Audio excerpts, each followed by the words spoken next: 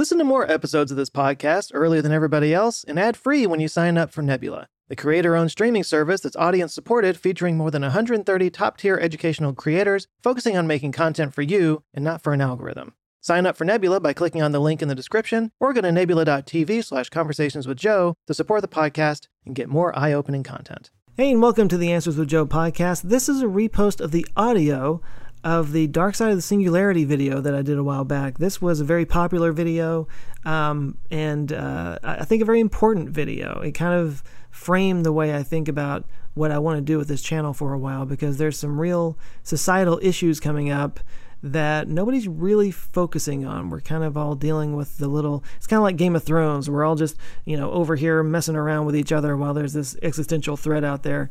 Maybe not existential in this case. There are other existential threats out there for sure, but this is definitely a big, I don't even want to say the word threat, but a very big concern that we're going to be walking into with the rise of AI and robotics and stuff like that. We need to find ways to prepare ourselves for the way this is going to affect our economy and our society, and that's what I cover here. It's not the most optimistic video I've ever done, but sometimes you got to get real. So hope you enjoy this. You can find the video itself, if you haven't seen it, at the URL in the show notes. But first, this audio eargasm is brought to you by Cankerboy.com. Cankerboy is a subscription service for people who get regular canker sores and mouth ulcers, which is about 20% of the population, if you can believe it. When you sign up, you get the Cankerboy supplement delivered to your door every 2 months. It's a pill that, when taken daily, helps prevent canker sores from forming. So, you know how you're always smearing that goop that numbs your mouth? That's what most canker sore treatments do. This one keeps them from forming in the first place. Much better in my book. So you get the first 2 months risk-free. If it doesn't work, you'll get your money back. I call that the pain-free guarantee. So you got nothing to lose but the pain. Give it a try. That's Cankerboy.com, Cankerboy.com. All right, let's get back into the show. Think about where you were 13 years ago. I know some of you are pretty young. 13 years might feel like a long time ago to you. I'm not that young, so it doesn't feel like that long ago to me, personally. It was 2004, a Republican was in the White House, we were ramping up a war in the Middle East, and the country was deeply divided. Boy, things sure have changed. But in 2004, smartphones didn't even exist yet. Social media barely existed, the internet was mostly gotten through a dial-up connection, and we watched that internet through a big, heavy CRT monitor. But that's nothing compared to what happened in the early 1900s. This picture right here is from New York, in 1900. There is one car in this picture. All the rest of the traffic is horse-drawn carriages. Here is New York in 1913, 13 years later. There is one horse in this picture. For hundreds, even thousands of years, the horse was humanity's go-to mode of transportation.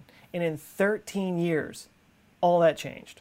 Think about what a disruption this is. This isn't just about people going out and buying cars. Those horses had an entire infrastructure laid out underneath them in order to keep them in the city, places to feed them, places to house them, cleaning up after them. All of that went away. Cars were cleaner, they were easier to care for, they didn't overheat in the sun, they weren't living creatures with emotional needs, they didn't need to rest. You simply got better performance for less money and less effort. Anytime there's a technology that does that, that technology will win out. Millions in the horse trade didn't understand this. They saw what they did as something that had been going on since the beginning of recorded history. It would be preposterous to think that their profession and their entire industry would just vanish like that. Right now, we're on the cusp of a technological disruption that's going to make switching from horses to cars look like switching from Coke to Pepsi. It's already happening, a lot faster than you think. And believe it or not, you might be in the horse trade right now. So we talk a lot on this channel about the singularity, AI, exponential growth, and all that kind of stuff, and that's a lot of fun. But there's also a dark side to all this. One that we really need to understand, because the way we respond to this is going to significantly alter the future of our species. The BBC released a report just a few weeks ago that said that in the next 10 years, 30% of jobs are going to go away because of automation. The industrial and information revolutions are littered with jobs that went away because they became outdated and unnecessary thanks to machines. And that was before machines could think. Even if a machine used robots, they needed somebody there to program the robots. Without the human, the machine was useless. But now those machines are starting to learn.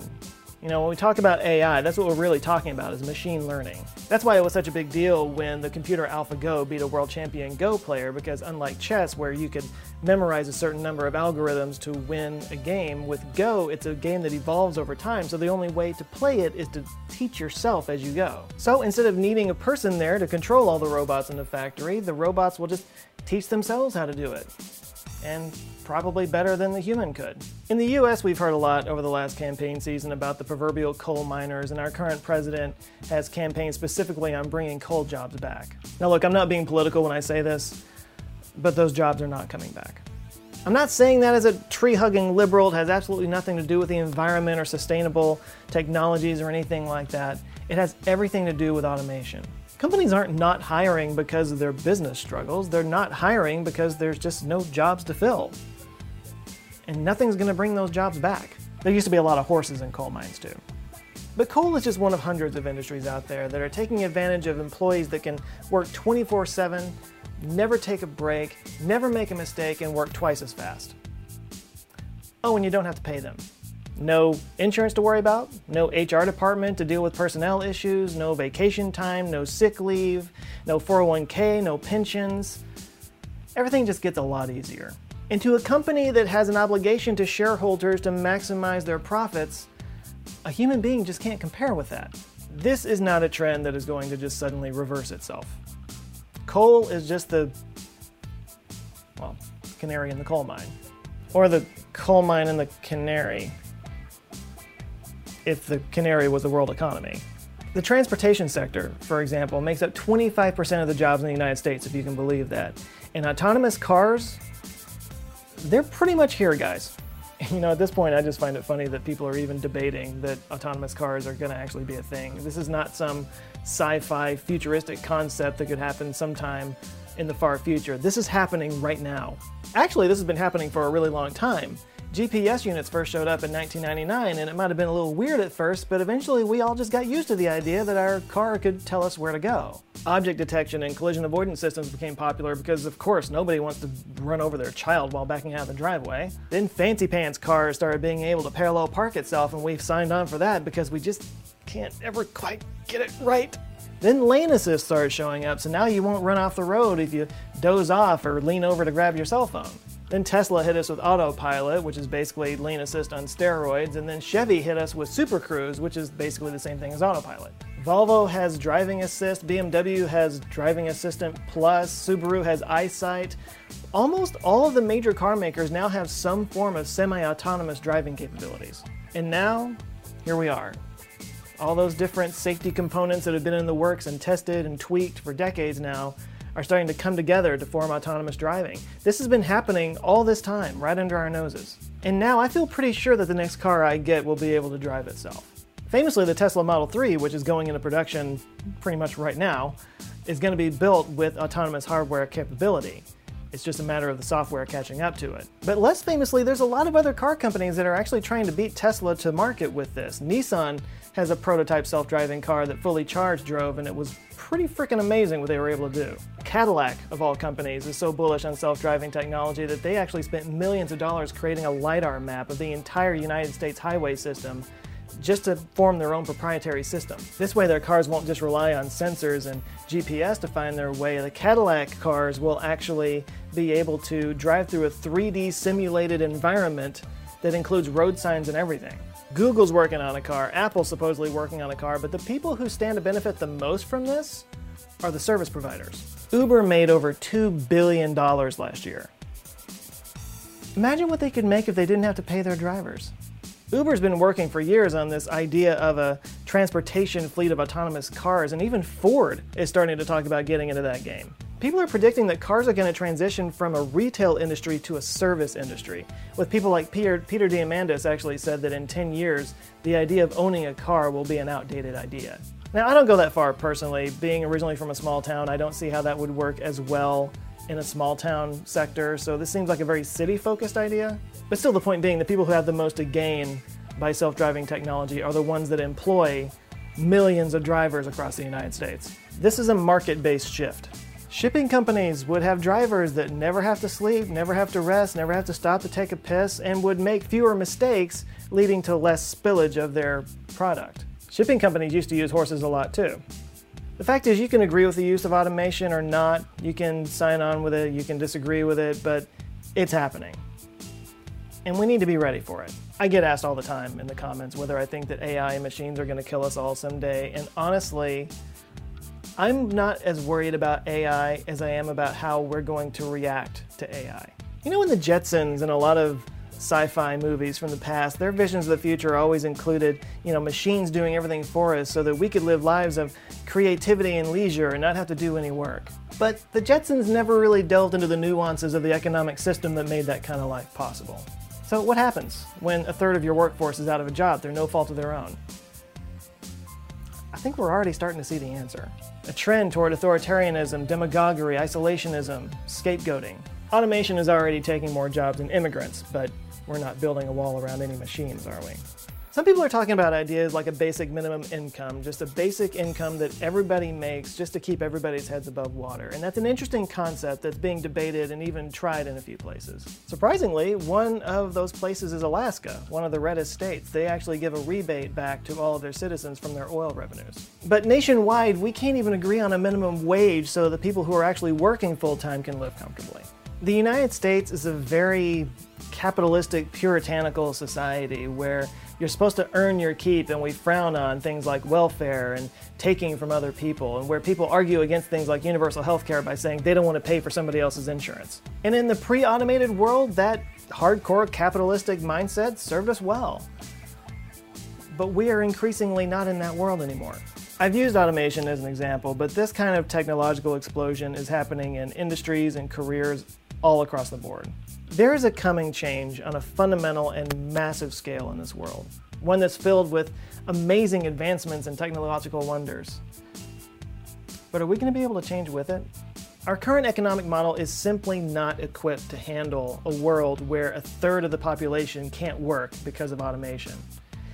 We're going to have to find a way to divorce our relationship between income and work. Or maybe dissolve our entire monetary paradigm and embrace an economy that isn't based on money. And I know you might be saying that's crazy because the economy has to be based on something, but it's like, when I was a kid, I knew about the Great Depression and I'd read about the Great Depression, and I always assumed that all that money in the United States went somewhere else. And then I found out that the Depression was actually a worldwide phenomenon, and that blew my mind. I never could wrap my head around that. Like, where did all that money go? Did it just vanish? And the answer is, yeah, it just vanished. Because money is a made-up concept. It's something we just created. It doesn't really exist. So maybe we could make up something else. This is not going to be easy. Times of massive change rarely are. Because it's not just about how you keep a roof over your head, it's about who we want to be as a species. And right now, we are a very fractured society with vastly different opinions on that. So this is the part of the video where I'm supposed to say something really optimistic and enlightening and say how, we're human beings and we've overcome harder things in the past and we'll overcome this and everything will work out fine because this, that, and the other. But if I were to do that right now, I don't think I would be genuine with you, because the fact of the matter is, I'm worried. We are dealing with a level of change that our species has never dealt with before. And yes, we may come out to some kind of wonderful utopia on the other side, but in between here and there, things could get bad. I mean, like, as bad as it's ever gotten in history.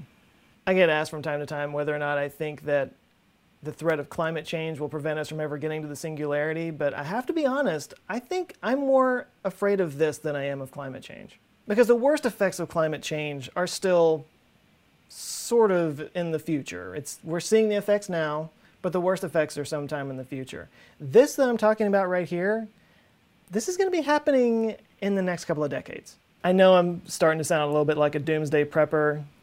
I'm not, but I do think this is something that we need to be prepared for. Obviously, I hope I'm wrong, but that's why I wanted to do a video that was real with you guys about the dark side of all this change and advancement and cool stuff that's coming our way. Because we need to be prepared for it, or else we're all going to be in the horse trade. So I know the tone of this was a little bit different for this channel. I apologize, but I don't want to be unreal with you guys. I want to make sure that I'm putting myself out there the way I really feel about things. And this is not overwhelmingly what's going on in my mind, but it is something that's there, and I wanted to express it. But do you think I'm blowing things out of proportion? You think this will actually be a smoother transition than I'm saying? Please cheer me up in the comments. Anyway, thanks for watching. Sorry that was a bummer. I want to give a special shout out to my patrons on Patreon, my answer files. They help make the show possible. If you would like to do what they do and get access to cool perks and another secret vlog that I have going on, you can go to patreon.com/answerswithjoe. This video is also brought to you by cankerboy.com. If you get recurring canker sores on a monthly basis or know somebody who does, go to cankerboy.com, find a solution for you, and live life pain-free. Now, you know the drill. Like, share, subscribe, hit that bell to get notifications so you can see when these videos come out. In the meantime, you guys go out and have an eye-opening week, and I will see you next time. Love you guys. Take care. Hey, thanks for listening to the Answers with Joe podcast. If you found this through the YouTube channel and you are not subscribed on iTunes or Google Play, I encourage you to do so. I'm going to be coming back with interviews and repeats of old videos just like this all the time. And if you found this on the podcast player, then know I have a YouTube channel on YouTube. Just do a little search for Answers with Joe, and you'll find all kinds of fun science and comedy stuff to keep you entertained and thinking about cool stuff for the rest of the week. And you can find this and all my podcasts and all my videos at answerswithjoe.com. And if you enjoyed it, a nice review in the iTunes or Google Play Store goes a long way, and of course word of mouth means everything. So anything you can do to help get the word out, I really appreciate it. Thanks again for listening. I will catch you next time. Have a good one.